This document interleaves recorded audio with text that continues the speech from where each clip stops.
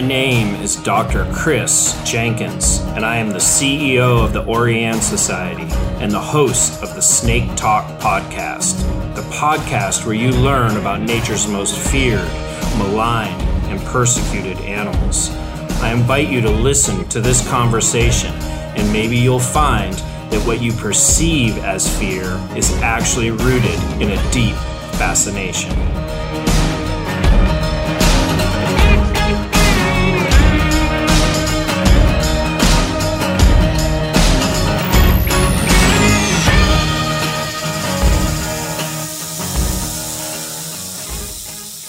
Welcome to the Snake Talk podcast. I am here with Cesar Rahman. I've known Cesar, we probably met over 10 years ago now and worked together a little bit early on. And we're going to have an interesting conversation.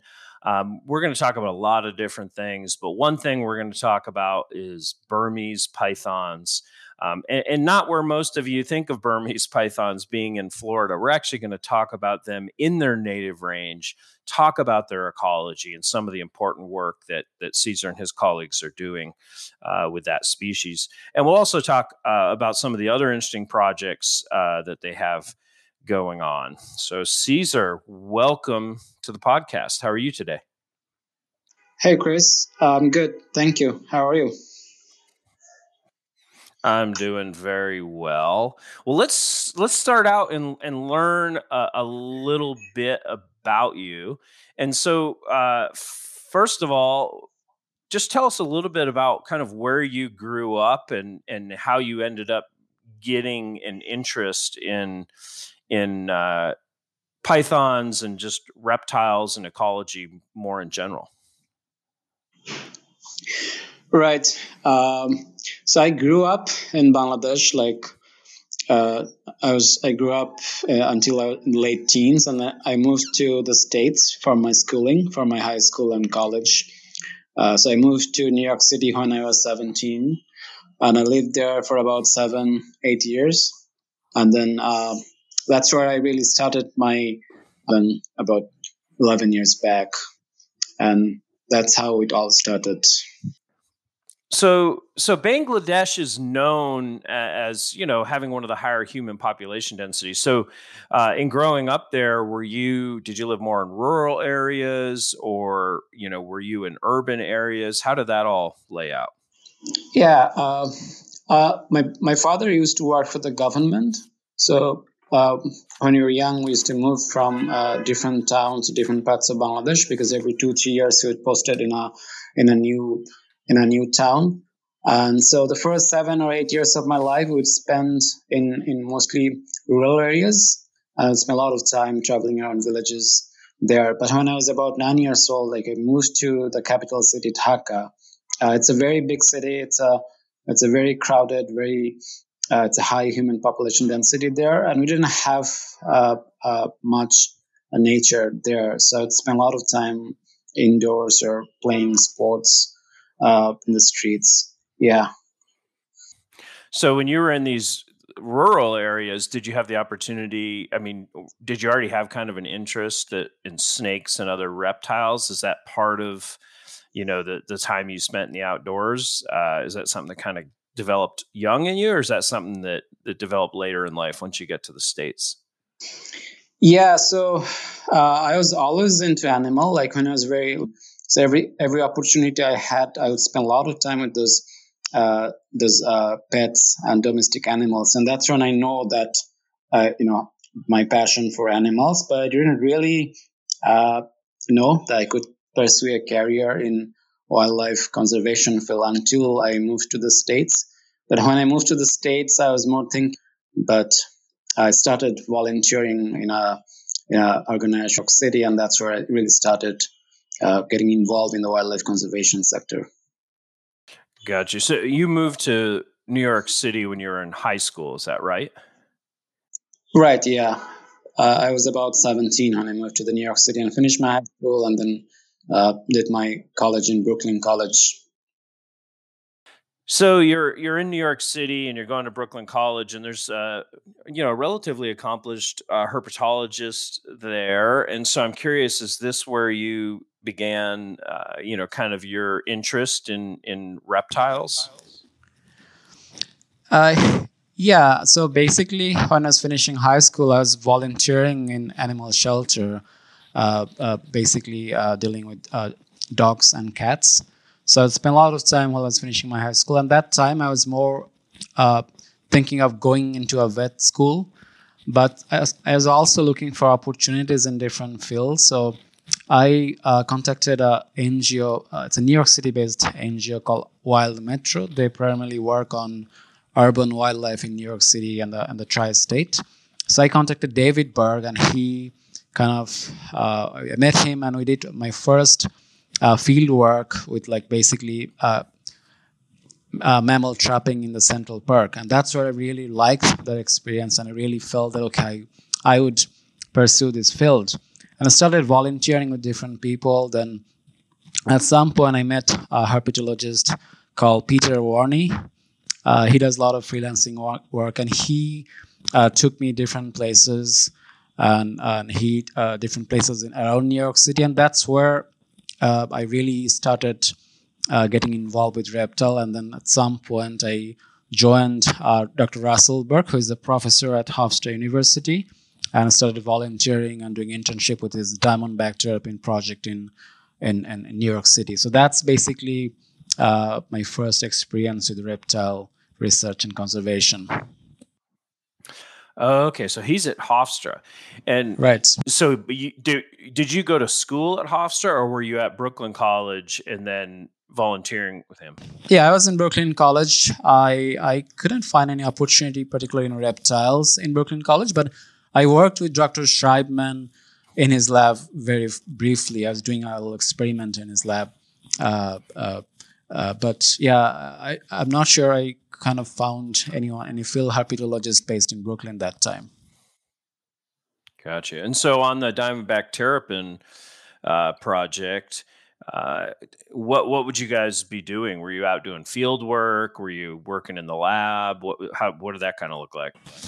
Oh yeah, that was basically he has an ongoing Diamondback terrapin nesting ecology project based in Jamaica Bay Wildlife Refuge in New York City.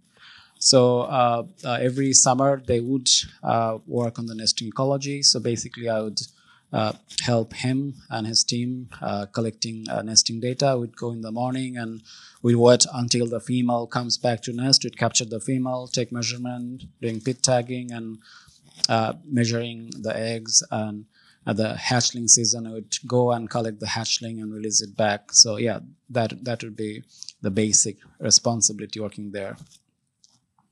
Oh, okay, great. And so then as you're kind of getting close to finishing, I think that's probably about when we met and started talking. But you had an interest in going back, to where you grow up, going back to Bangladesh, and from our discussions, it seemed like you had a particular interest in the pythons. And so before we start talking about the pythons, what prompted that? So you're in New York City. What made you feel this draw that you had to go back to where you grew up? Just curious, was it something about the animals? Was it just that's home and you needed to be back there? But why Bangladesh? Why not just stay in the States and build your career here? Right. So at some point, I also volunteered doing an internship with Rulon Clark. He works on rattlesnakes. He's a professor at San Diego State. Yeah, Rulon has been on the podcast. So right, yeah. So I worked with a couple of summer 2009 and 10, and so he had a very interesting project on the ground squirrel and rattlesnake, northern Pacific rattlesnakes interaction, the predator-prey relationship. So we work in somewhere near San Francisco, I believe in Sunol Wilderness, and we spent about like about 6 weeks each summer in 2010 and 2009 and 2010. So that's kind of one of my snake project that I was involved in, and then really loved working with snakes as well. I really found them interesting, and especially the radio telemetry part, that really finding or discovering the secret life of snakes, that really fascinated me. And that point, I think I felt, because of my family issues, and I really wanted to do something in Bangladesh, and because there is not much have been done on wildlife in general, and not definitely with snakes. And during those years, I started hearing a lot of conversation about the Burmese python in Florida. And then when I looked up online or asking people about the Burmese python in Bangladesh or native range, there wasn't any information available. So that really, I started digging deeper, started talking to a lot of people in different conference, and that's how we met eventually. And then, so that's why I felt, okay, this is something I really like to do. Yeah. So let's talk about Burmese pythons a little bit in their native range. Again, as you mentioned, the Everglades and the, where they're kind of an exotic invasive species. And that's probably where most people listening think of them. But let's first just kind of talk about their general ecology in their native range. So first of all, just how would you describe a Burmese python? How does it look? How big are they? Those types of things.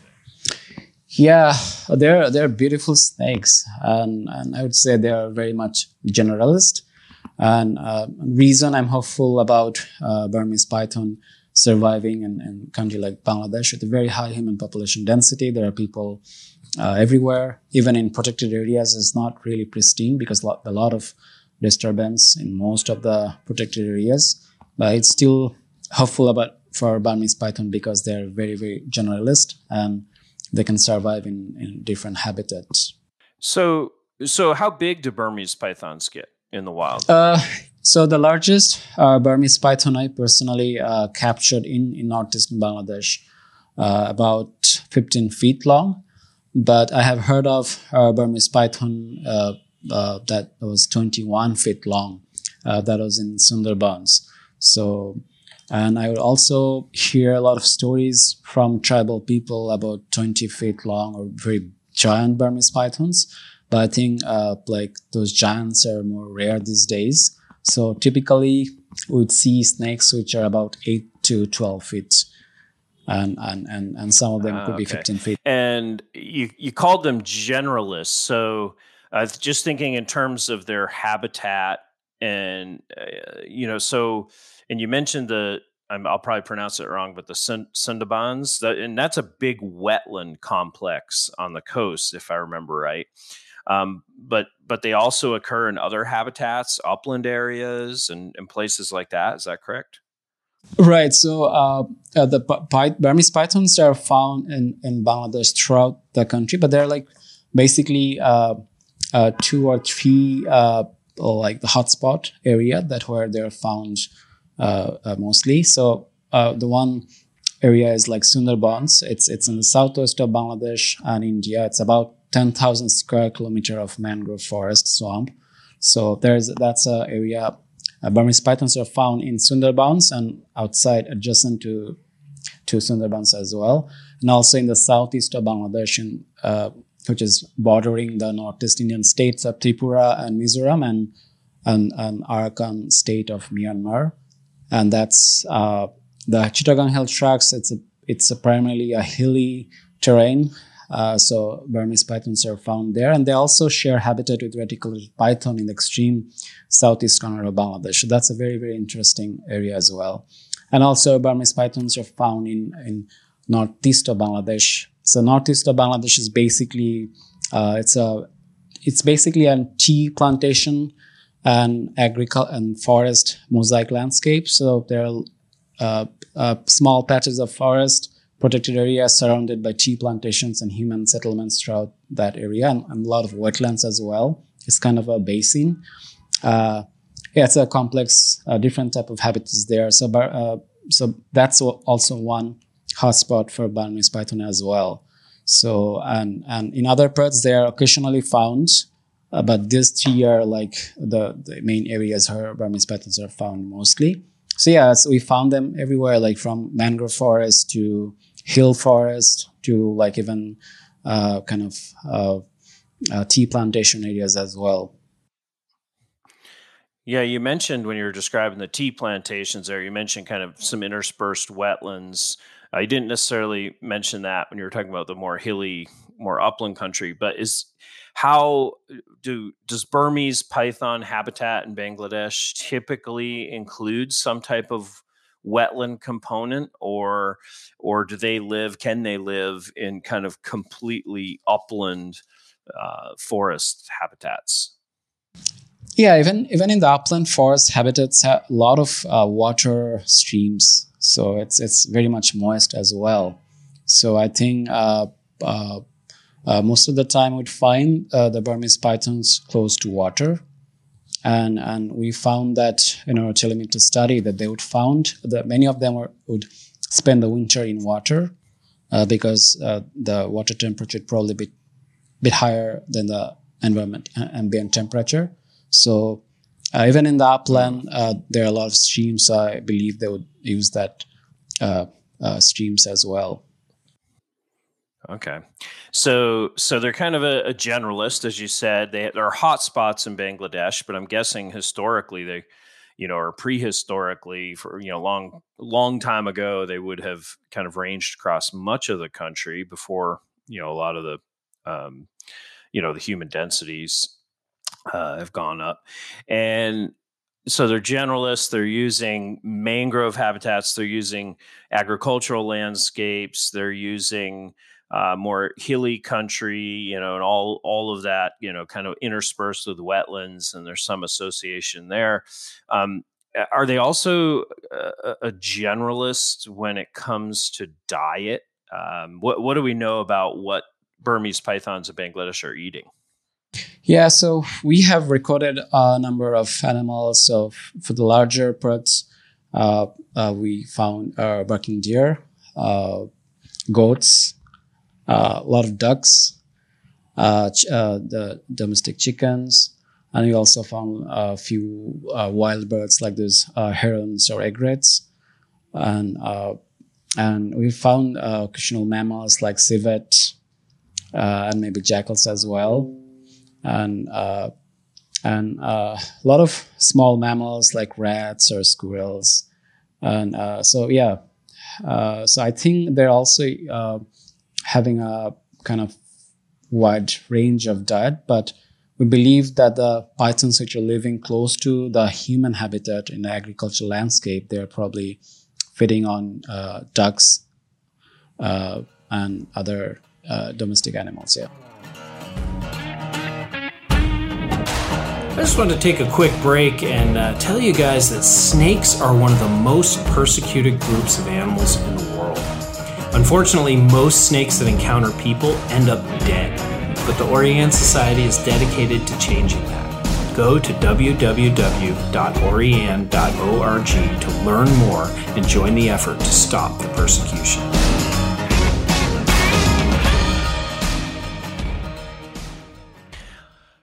So they are they have a generalist diet. They can survive on, livestock of different types, or they're eating mammals, birds, variety of things. So I know you've done as part of the work that we did together, and you've been continuing that you've studied how they use the landscapes, and so what do we know about how these animals are moving across the landscape? If you go to Florida, as I'm sure you're aware, these exotic animals, I mean, they can move incredible distances. They have, probably the largest movements of any snake in North America. Do you see that type of movement in the native range in Bangladesh, or do you see something different? Yeah, so I think the Florida habitat it could be more similar to the habitat in the Sundarbans, which is a very large patch of swamp or mangrove forest. But in the northeast, it's a small patches of forest surrounded by like tea plantation and like paddy fields and human settlements. We would find some movement, but it's probably not as long distance as in Florida. So I think with about 250 to 300 hectares, that's probably the minimum home range for some of the pythons we radio tracked.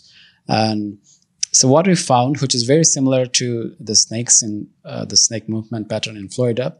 So in the area that we were working, Lawa Chora National Park in the northeast, so the villagers would often found snakes in their village. Like the snakes would come killing their ducks and chickens, ducks mostly, and they would call the forest department. And when I was there, they would call us and we'd rescue the snakes and we'd put them back. And so the forest department, they would release the python in the forest. So they would translocate the snake about 10 kilometers. And because the villagers don't want them to release the snakes there, so every time they move the snakes from the village to the forest, and the snakes would go back exactly to the area where it was originally captured. So that's a very interesting that that really shows that we really need to rethink like the translocation for this problem animal. And so, yeah, that was a very interesting insight from a study. I think the Burmese python Florida had similar information as well. Yeah, so they can move these long distances, and you can put them incredible distances away, and they'll come all the way back. Was there any did you see any seasonality to movement, meaning like at certain times of the year? I believe you kind of the climate there is one. It's kind of like you have a monsoon or like a wet season or dry season, and please correct me if I'm wrong. But did you see differences in how these pythons were using habitats, say across different times of the year relative to climate? How that affected which habitats they were using? Anything like that? Yeah. So.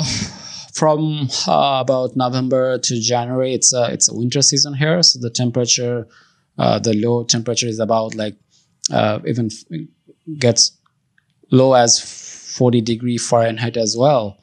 And then so typically about 50 to 70 degree Fahrenheit in the winter time. So from about November to January to about February, it's a cooler months, and the snakes would barely move during that time. And of course, we have found the highest movement rate in the monsoon. So after the first rain, and July, August, September are the months with a lot of rain, and they would move a lot during the day and night. And the winter, we'd find them in the burrow mostly, and some snakes would bask occasionally on the tree, but Lawa Chora, the park where we're studying pythons, where it's also it's a high disturbance. A lot of people, a lot of tourists are there, so we'd not find pythons like basking open. I don't know how that's a learned behavior because to avoid because of the disturbance. Because you have seen pictures in India and other places in the winter time. If you go in near the porcupine burrow, and you'd see like 10, 12 pythons just laying out basking, but we've never seen that kind of scene in Bangladesh in that part. But sometimes like in certain tea plantation, they would have a lot of those pangolin and porcupine burrows, and we would see them very close to the burrow. They're just laying there. So they're definitely not active in the winter months, but they're very, very active in the monsoon season. Gotcha. In the monsoon. So you mentioned pangolin burrows. So they use burrows quite a bit at different times of the year for different things. And it sounds like, they're obviously not making their own burrows, but they're using burrows created by other animals. I always another interesting thing about their ecology is kind of like their reproduction and the production of young. Talk a little bit about that. When are these snakes breeding? Where are the females going? How does that all play out with these pythons in the wild? Yeah, so the breeding season is very, very similar to that of Florida. Like, would be almost within a week they'll start laying eggs and the hatching come out. So about by April, I think from March, we started seeing hatchlings, and I would say see them laying, and then about we get our first hatchling snakes about end of June and July. So the pangolin burrow is very important because that's where most of the snakes we found spend the winter, and we found one nest. We found an abandoned nest in one of the pangolin burrows, and I don't know what happened to the female snakes. The villagers said, they found the eggs there, but could be the humans are disturbing the snakes, or maybe they took the snake out. But we found those eggs in that Paracoupoine burrow in May. It's just the early monsoon season, but we tracked few females for almost 2 years, but none of our snakes laid eggs. So I don't know whether it's just that's the pattern, or is anything to do with our radio telemetry, or maybe we're just tracking them too much. So we don't know that. But so they would primarily lay eggs in those burrows. That's what we found.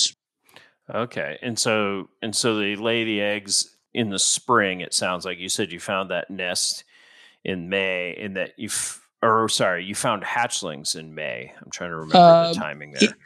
We found that those are abandoned eggs in May, so probably it's hatched out. So not sure, but we found hatchlings in June and July. Okay, and that would time. Are your monsoons also in that time period, in the kind of right June, July, August? May is kind of the pre-monsoon.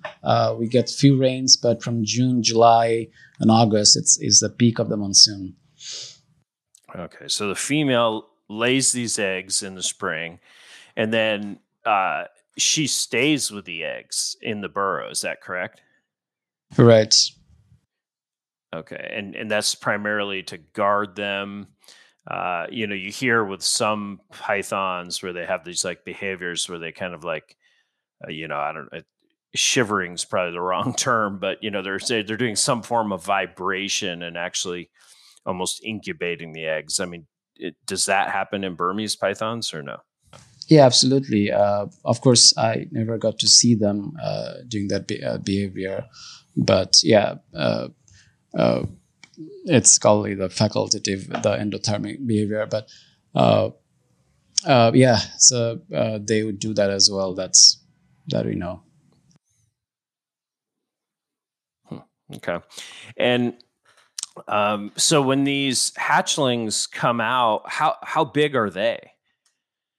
And let me back up. How many eggs, what's kind of like a range of how many eggs, a female python would lay? And then, and then how big approximately are the hatchlings when you start seeing them in that early monsoon season?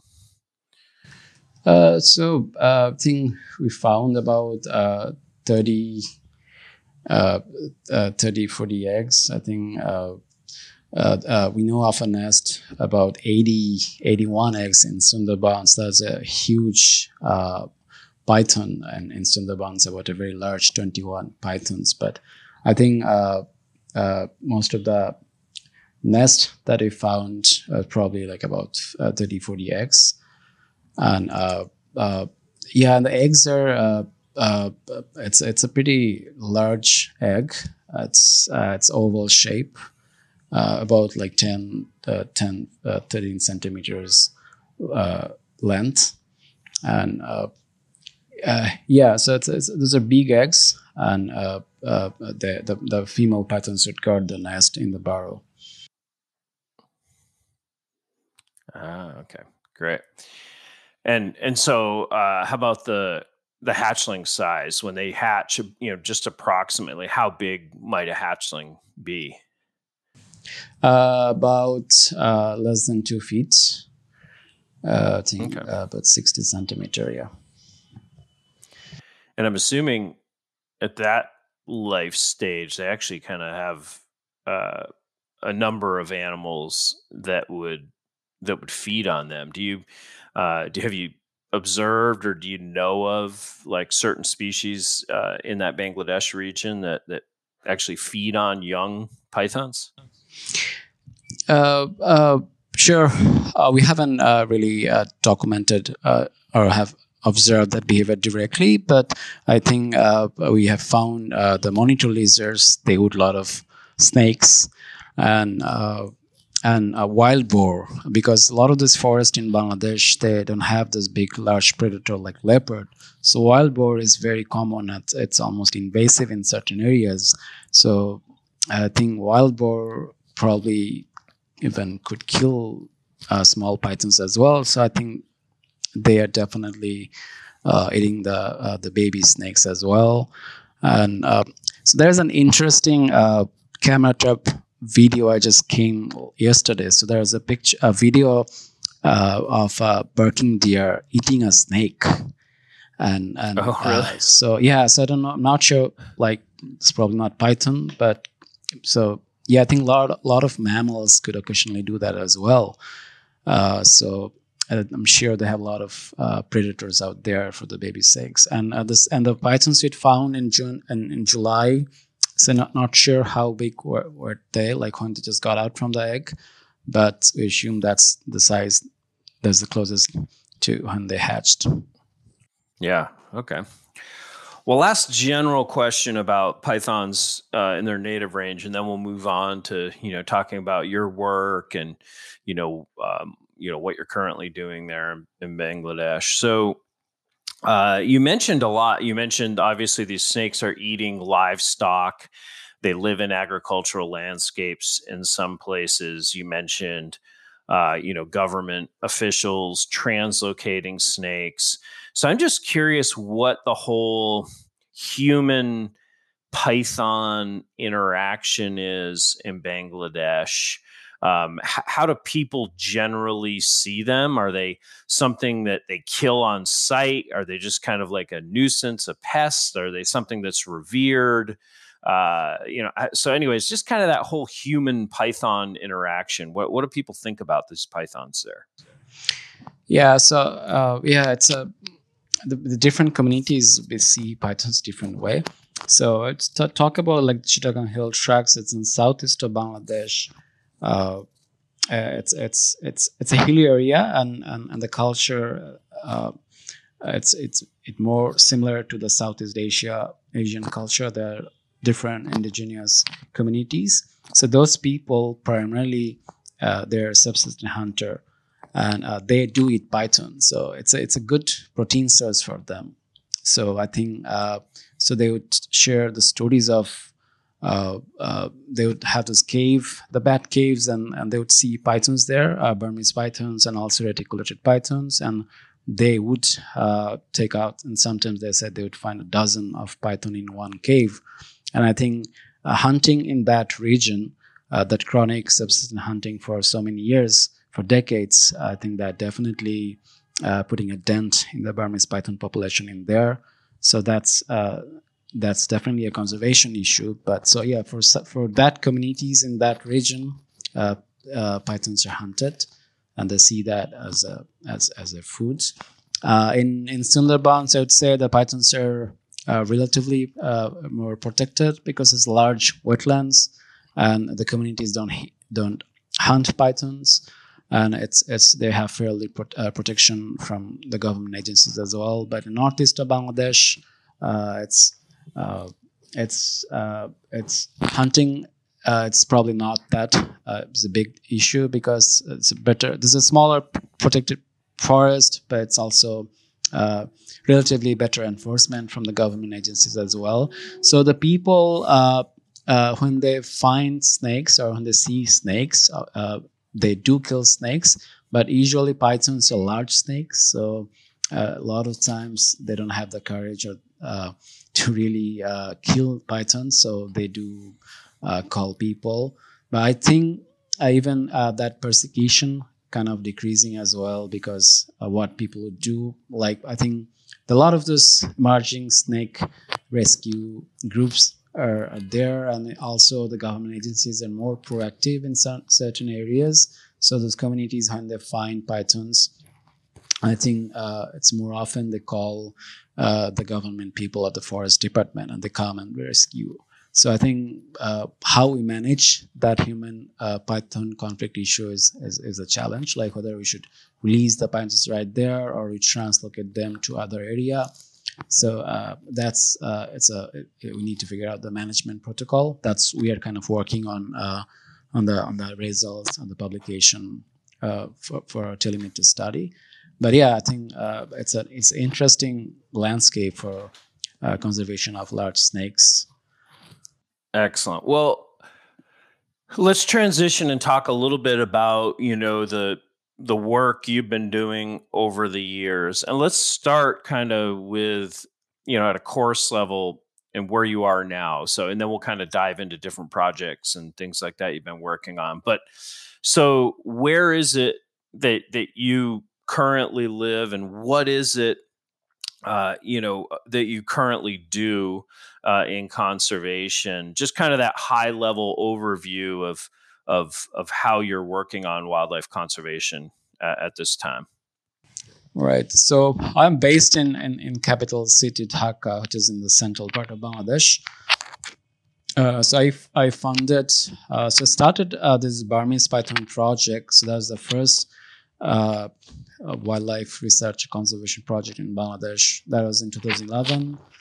For a few years, we also did other herpetological survey and other work. So that's kind of how I started my conservation career in Bangladesh. So eventually, I co-founded a NGO called Creative Conservation Alliance, and primarily we work with local communities and the government agencies, and we work with different species, not just snakes. We also work turtles and tortoises are some of our focus, and we also work with pangolins, and we worked with different species.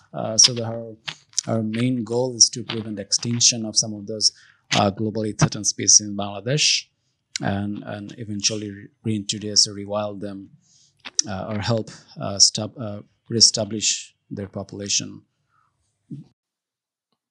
Yeah, great. And so is this kind of an organization of one? Is this you and the work you're doing, or do you have staff members, students, volunteers? Kind of how does the organization function on the ground? And then I also around partners, how do you work, say, closely with the government or other entities in the region? Right. So it's a small NGO, but we're growing. So we have I'm the chief executive, and we have a total of 14 members right now. We have a few people based in the capital Dhaka, and then we have one project in near the capital, which is we have a breeding facility for turtles and tortoises, and we have one site in the southeast of Bangladesh where in that site we work primarily with the local communities. Because those communities are the hunter, and some of their agriculture practice are not very sustainable. So we're working with the communities to really reduce some of the threats, and of course the Forest Department of Bangladesh, which is under the Ministry of Environment, Forest, are the major stakeholder for wildlife and forest in Bangladesh. So they are our primary partner. And of course, we have few partners internationally as well. And Turtle Survival Alliance, they do support us for our turtle conservation projects. Excellent. So let's talk a little bit about some of those projects. We've talked about pythons, but I'm actually interested in talking about the pangolins briefly, because they strike me as important kind of like down here in the southeastern United States, we have gopher tortoises, and they build these burrows that are just so important for hundreds of other wildlife species. And it strikes me that the pangolin, creating the burrow that the python needs and maybe other animals. So just talk a little bit about what you guys are doing with pangolins, because it sounds like they're actually one of the important components of python conservation. Right. So we found out about the pangolin when we were studying the Burmese python. So when we first found the nest I was talking about, the one python nest that I found in the tea plantation. So the local people would say those are porcupine, but later we figured out those are the pangolin burrow. So there are some differences between the pangolin and the porcupine burrows. I think the porcupine burrows have multiple entrines, but the pangolin burrows have single entry point, and could as long as 10 meters. And we found a lot of animals like Murchison frogs. We found the elongated tortoises. That's another critical endangered species. And we'd find Burmese python very often in pangolin burrows. So that's a really, we read all the studies about the gopher tortoises, how it's helping the other species in the south, in the southern part of the United States. So that really got our interest about pangolin, because we realized as the pangolins are gone, then the pythons don't have another important microhabitat for their wintering. So we didn't have much information on pangolins in Bangladesh. So we did we first studied and we published a paper. Basically, we kind of compile a lot of those.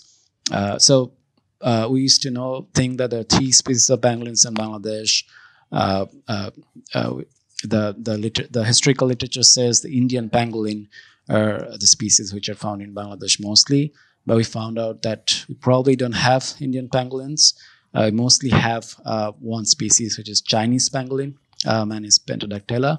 So that's found throughout Bangladesh. And so we did the study. Basically, we kind of employed the Moro tribal people, because they're highly skilled at finding pangolins, because they would capture pangolins and sell for the trade. And we kind of employed those people, and they become conservationists with us. We call them parabiologists. So they help us really find those pangolin burrows, and we kind of learn so much from them. And so that's one of our very early studies on pangolin distribution in Bangladesh.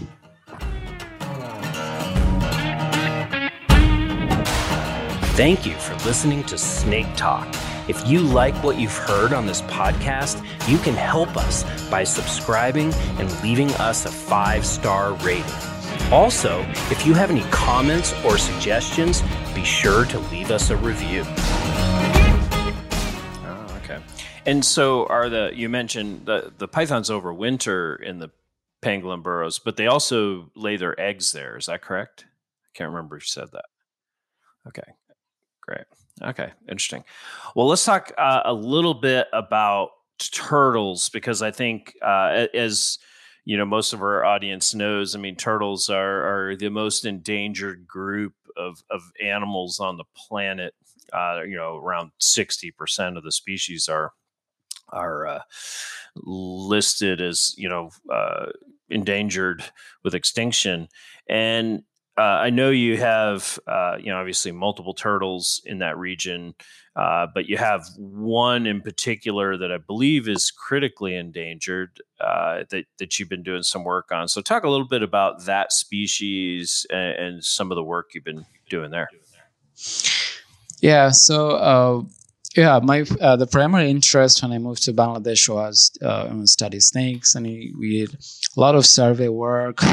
We kind of documented about 6 new snake species, which is not recorded in Bangladesh before. So we had multiple country record for snakes, but we would spend a lot of time in the southeast of Bangladesh in the hill tracks. So the initial objective was to survey for snakes or to describe new species. I started finding every village I would go, I'd finding like a lot of like dead shells, the turtle shells and all those. And I started giving this tribal people the camera, the basic point and shoot cameras. And I told them, okay, take pictures of whatever animals you hunt, and they would send me all those pictures of hunted animals, like you name it, from cats to bears, clouded leopard, turtles and tortoises, sun bear, pangolins, almost 32 globally threatened species in that region. And that's what really stuck me. Like I wanted to focus more on research and work more on the academia, but I realized like I also didn't want to be just documenting extinction. So I started evolving more from just a researcher to more as a conservationist, and then I spend more time with the people and to really figure out how we can save the species. It's like these days I mostly work with the people, the communities, or the government agencies to figure out a sustainable solution for some of the species. And we kind of focusing more on the turtles. Of course, they are very, very endangered and nobody's doing any work on them. But turtles are also realistic species in Bangladesh context, because Bangladesh doesn't have a very large area, huge tract of forest like Myanmar or Thailand. So we mostly have the smaller patches of forest surrounded by the communities. So I think smaller bodied species which don't require a large patch of pristine areas are likely to have conservation success. So one species, in that particular area, we have about 4 critical endangered species, and one species which is called the Asian giant tortoise, Monira emis, which is found, that Monira emis fairy, it's found in Northeast India, Bangladesh, and Myanmar and Thailand. And they're critically endangered because of hunting, subsistence hunting, and of course, overexploitation and destruction of the habitat. So that has been one of our species of focus, and have been doing conservation breeding, also started reintroduction as well. Of course, we work with few other species as well. So currently we're working on 5 critically endangered turtles and tortoise species in that region. So you're doing reintroductions or translocations, but you've got this captive facility, as you mentioned. And so are you also dealing with the issue on the ground, meaning the issue of people, killing these turtles to eat? Are you just, what I'm getting at is, are you just breeding turtles and putting them out and essentially feeding the humans there? Or are you also dealing with that issue and trying to lower the persecution on the tortoise or turtle? Right. Yeah, I think it's an easy thing to do, just breeding them and releasing it. But without solving the problem, it's I don't think conservation breeding doesn't have much conservation value. So I think it has to take a holistic approach. That's what we are trying to do. So first thing, of course, breeding part, which is relatively easy. Eventually you can start breeding turtles. And of course, the other challenge with the breeding facility is how you sustain that funding for so long. And the other challenge, the main challenge is like, how do you mitigate hunting and how do you mitigate threat? So what we believe, it's a long-term process, but our approach is primarily, it's very much in partnership with the villagers, because and then what we do, we form this conservation agreement, we when we choose the sites and we started talking to, it's more authentic conversation. We try to not to have that colonial approach, like we go there and tell them what to do. I think that probably doesn't sustain long term. So we kind of make them feel like we are helping them, not just the turtles, because a lot of the conservation groups, they come being too pro-animal, and then a lot of times the people don't like that. Even I love animals too, but like when these people are surviving just to feed their family, if we just focus too much on just the animal, then I think it could go wrong. So we really have to see or understand the local people perspective and make our allies. So that's we do. We go there and then we talk what can do, and then we kind of support them in different ways. Like we have few primary schools that told us like they want better opportunity for their kids, so we provide the schools, and we kind of provide them different support. We had like medical camp, so it's not one size fits all. So whatever works in different areas. And then we have an agreement, and we tell them, okay, so when they see these people are trying to help them, and then and they do kind of understand the importance of saving species as well. And the villages we working, they agreed not to eat turtles, and it's also relatively easier because they're not going there to tell them to stop hunting everything, because some animals are relatively found more common, like barking deer or jungle fowl. But turtles or tortoises are very, very rare. So we're able to make them understand not to eat them. And then we sign a conservation agreement. And we have, so I think the one important factor is like having on-site presence, not just for like 1 or 2 years, but it's really important that we continue that presence. So we ensure that presence and monitoring by like hiring those local villagers. Some of them are hunter, and then we kind of employ those young people just to monitor them. We train them the basic science, doing the radio telemetry part, and then they become the ears and eyes for conservation, and they send us all the information, and they can also become the conservation ambassador, and they can help change the mindset of the community as a whole. So yeah, it's a very slow process, but to answer your question, yeah, I would definitely to take a holistic approach to work with the communities to mitigate the threats, and at the same time conservation breeding is definitely very necessary for a lot of the species. Yeah, that does. It sounds like a very holistic, as you said, or, a very, just kind of addressing a number of the needs at once. And it sounds like a great approach, and sounds like great things you're doing there. So what's the future of this nonprofit? I mean, do you have big plans? Are you, is it kind of continue working on the projects that you're working on now? How do you see this NGO as you move into the future?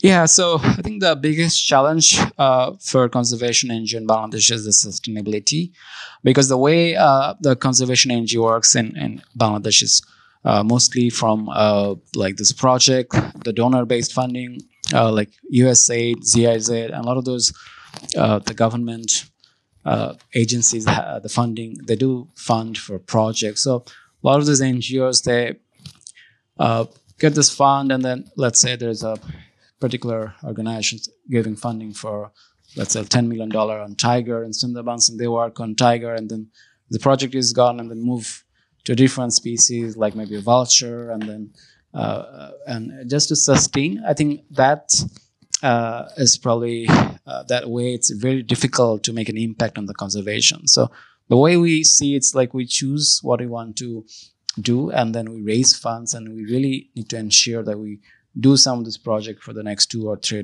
decades. And in order to do that, so right now we're really focusing on building the sustainability of the organization. And one way we kind of trying to engage the business, the corporate group. So, the Bangladesh is also one of the largest ready-made garments exporter in the world. And there are a lot of people with money. So, and we really need to engage those business corporates and kind of find a sustainable way for financing conservation. And of course, so raising funds within Bangladesh and also internationally as well.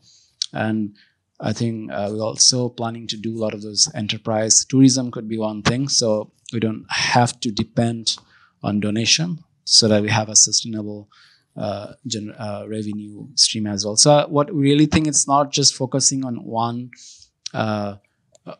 source of funding, to diversify the the revenue sources. I think that probably the best way to really make the organization sustainable in the long run. Yeah. Great. Well, if anybody out there listening to this podcast, if they're interested in supporting the organization, say financially, or, if there are, other opportunities, whatever those might be, how would they best figure out how to do that? So the Biodiversity Group is our fiscal sponsor. So you could donate. You can Google the Biodiversity Group. It's a US-based NGO. They have 501c3, and you can donate them, and you can mention about Bangladesh program. You can also donate directly to Turtle Survival Alliance. When you donate, just mention about Creative Conservation Alliance or Bangladesh program. And so those two organizations have 501c3 status. It's probably the best place to donate for our organization. The money would go directly to us. Great, and I'll put the links for that in the show notes, so people will be able to link to that. Well, great, Cesar. It's been good catching up with you, and I like to have all of my guests. Before they leave, I like to have them tell me their best snake story. So do you have a good snake story for us? Yeah.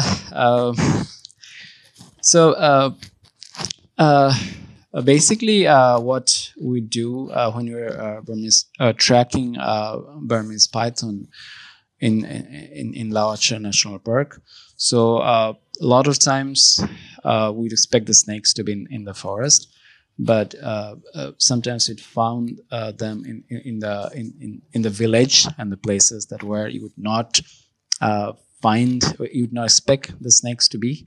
So one day, I was tracking them, and then I was not finding my snake, and then I stepped somewhere on the bush, and then I just found the signal coming from right under my feet, and then I realized the snake was right, I was literally standing on the Burmese python. The snake was hiding under the brush pile, and I was just top of the snake.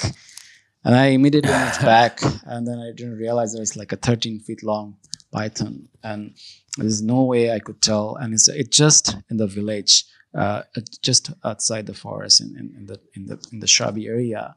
So that's I realized it's like snakes living with the people, and so that's really kind of make me hopeful as well. It's really, I think, it's possible.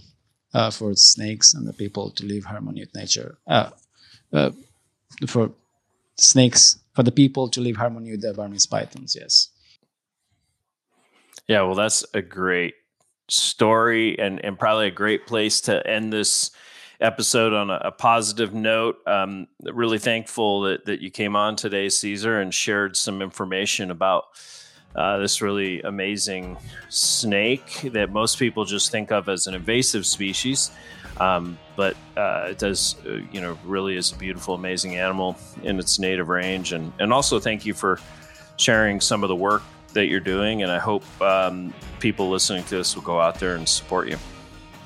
Thank you, Chris. It's great to talk to you and sharing your experience. Thank you for inviting me in your podcast. Yeah, great. And I just wanted to thank the audience and tell everybody to remember snakes are animals too, and it's a privilege to see one in the wild.